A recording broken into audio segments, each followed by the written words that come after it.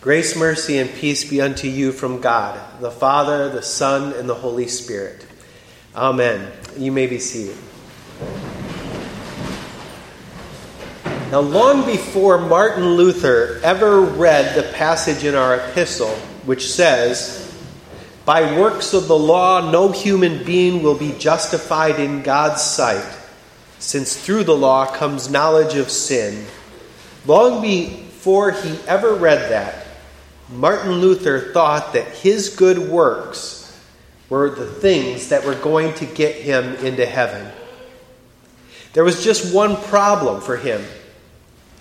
He worried that he could never do enough good works to please God.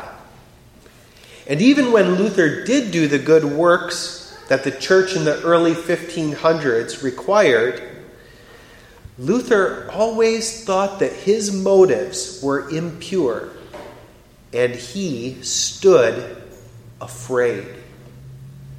He was afraid that God was going to look deep inside him and find a guilty man. Moreover, Luther feared that God would have no greater pleasure than to send his sinful self into the pits of hell. In Luther's efforts to please an angry God, he fasted for days, he spent sleepless nights in prayer, he even beat himself, all to fight the sins that constantly tempted him, no matter what. Once, he decided to punish himself, and he locked himself in his room. And a few days later, his fellow monks, they forced the door open to his room, and they found Luther laying there unconscious. Yet he still did not feel that God loved him or that he was doing enough to be saved. Even the thought of Christ continued to frighten Luther. As he later said, "The name of Christ Jesus often frightened me, and when I looked at him on the cross, he seemed to me like a flash of lightning. When people mentioned his name, I would have rather have heard the name of the devil mentioned. For I believed that I would have to do good works until they made Christ love me, until they made him forgive me." Luther did not feel God's love for him in Jesus. He didn't feel it. Do you ever lack a feeling of God's love for you? You just don't feel it. Perhaps you have a guilty conscience like Luther. I can relate to that. I never thought that God forgave me either. Perhaps you've tried to please God, or at least your mother or father or your grandparents, by going to church. You don't go because you feel anything, but you go because of guilt. Or maybe you don't feel guilty, but you really don't feel God's love either. You're just sort of numb when it comes to God. But you know something. Even though Luther did not feel God's love, even though the church in his time did not proclaim God's love in the gospel, God still loved his church. Jesus still died for her sins. And you know what else? You may not feel loved by God, but his actions still prove his love for you.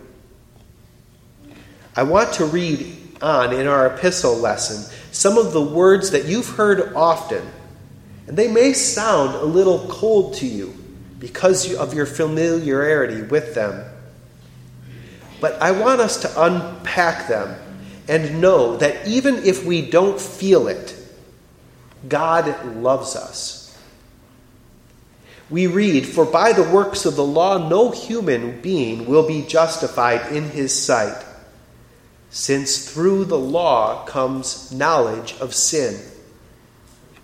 But now the righteousness of God has been manifested, that's made known apart from the law. Although the law and the prophets bear witness to it, it is the righteousness of God through faith in Jesus Christ for all who believe. For there is no distinction. All have sinned. All fall short of the glory of God and are justified by his grace as a gift through the redemption that is in Christ Jesus, whom God put forward as a propitiation, that's a payment, by his blood to be received by faith." Now, to start off with, we have every reason in the world to fear God's righteous wrath. Luther was right to fear his wrath. He is perfect and holy, and sin cannot stand in God's presence. It can't.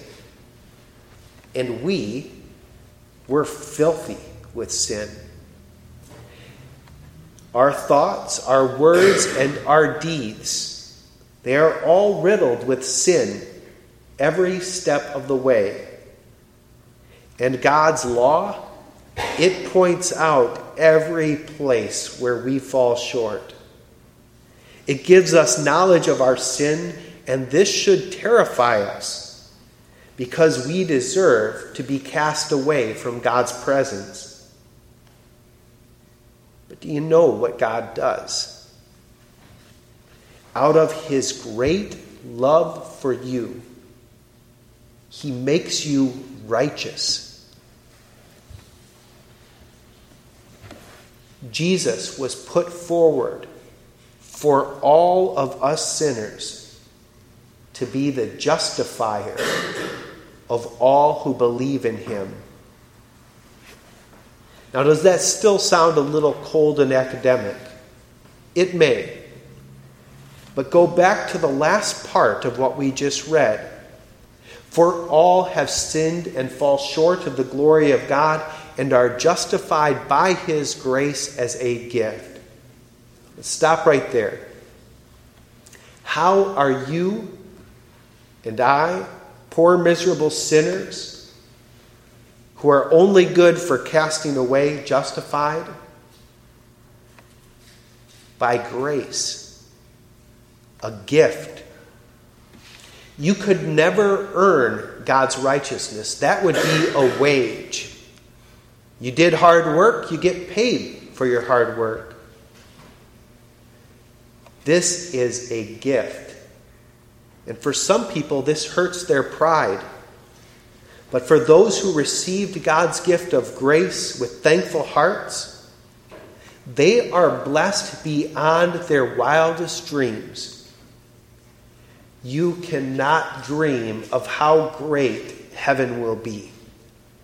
How great it will be to be united with Christ in heaven. And you get heaven all as a gift by God's grace. Mercy is when you don't get what you deserve. And thanks be to God, he gives us mercy because we deserve nothing but punishment. Grace is when you get something you never could earn, like God's love. Let's read on. This gift comes to you through the redemption that is in Christ Jesus, whom God put forward as a propitiation by his blood to be received by faith. Again, this sounds theological, theoretical. And it is. Your gift came at a price. The price that was paid for your gift was not a certain amount of money. Imagine if somebody got a gift for you that cost over $1 million. And imagine if you couldn't even make that amount of money in your lifetime.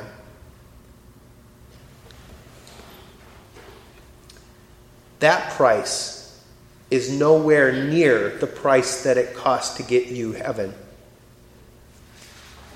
It was the blood of God's Son.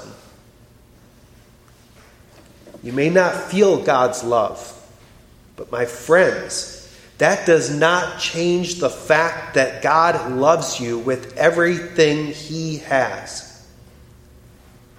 He loved you so much, loves you so much, that His blood spilled for you.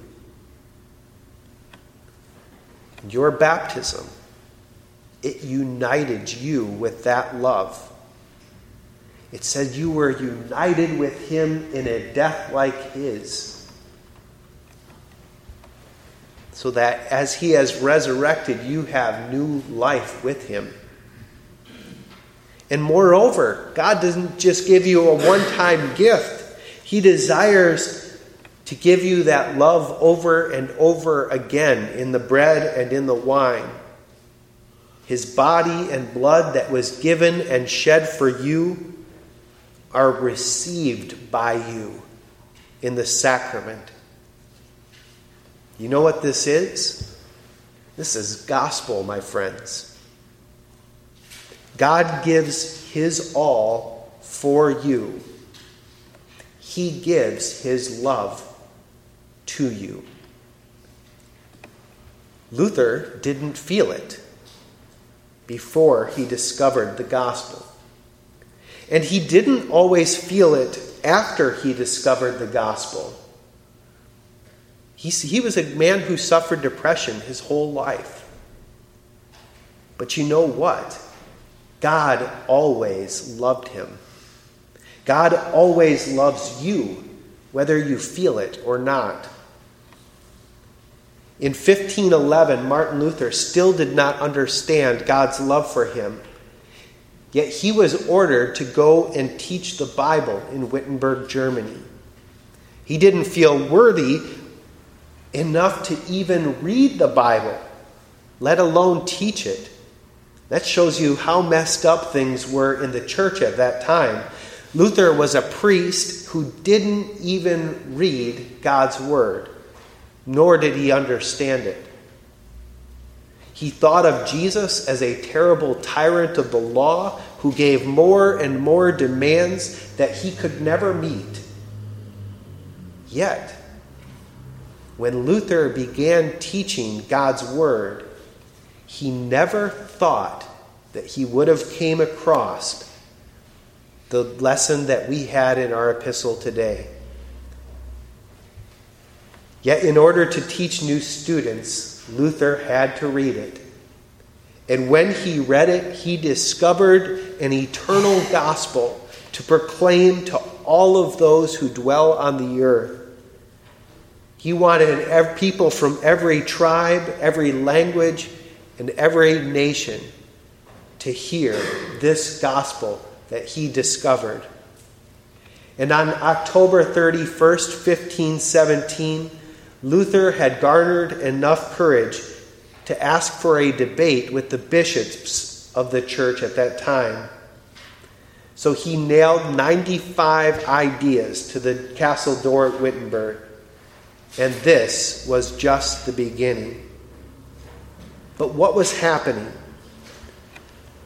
God's love for the world was being made known once again. It was always there, but people weren't hearing it. It was always there, but the people weren't feeling it. And sometimes when we find ourselves in the midst of struggles, it's easy to question that love. Our gospel lesson today is really Jesus critiquing the world's treatment of his love. Jesus said, from the day of John the Baptist until now, the kingdom of heaven has suffered violence, and the violent take it by force. For all the prophets and the law prophesied until John. What he's telling the people there is that John the Baptist is in prison not because he was a bad Christian. He was in prison because the people rejected hearing God's love for them. John was the one who pointed to Jesus and said, "Behold, the Lamb of God who takes away the sin of the world." In other words, he was saying, look, this is God's love for you. He may look plain. He may look ordinary. He may not speak in an extraordinary manner, but he will lay down his life so that you can be united with God. And what did the world do? The world put John in prison for that message. More than that, they killed him. And more than that, they would kill the very love of God. Jesus noted, "For John came neither eating nor drinking, and they say he has a demon. The Son of Man," myself, Jesus, "he came eating and drinking, and they say, look at him, a glutton and a drunkard, a friend of tax collectors and sinners." The people were not rejecting the different methods of Jesus and John or how they went about things. They were rejecting God's love for them in Jesus that we know through the gospel. And 1,500 years later, the very people that called themselves Christ's church rejected the message of God's love for them that Luther proclaimed once again.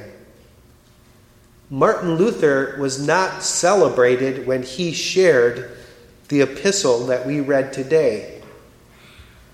A bounty was put on his head, wanted dead or alive. And yet, even when the entire world was rejecting God's love in the gospel, God continued to love her through his word and sacrament ministry. Today, we're celebrating Reformation Day. We are celebrating the 499 years of the Lutheran Church, where it is proclaimed that one is justified by faith in the blood of Jesus, shed for us sinners, apart from the works of the law. We are celebrating God's love for his church in good times and bad times. God's love for us, whether we feel it or not. Moreover, we are celebrating that God has chosen us to share his love with the world through our words and deeds, just as he chose John the Baptist, just as he chose Martin Luther. He chooses you to love the world. He loves the world through you. And we pray that no matter how the world responds to us, whether they reject Christ's love or rejoice in it, we pray that we would remain steadfast in the gospel that first delivered the love of Jesus to us.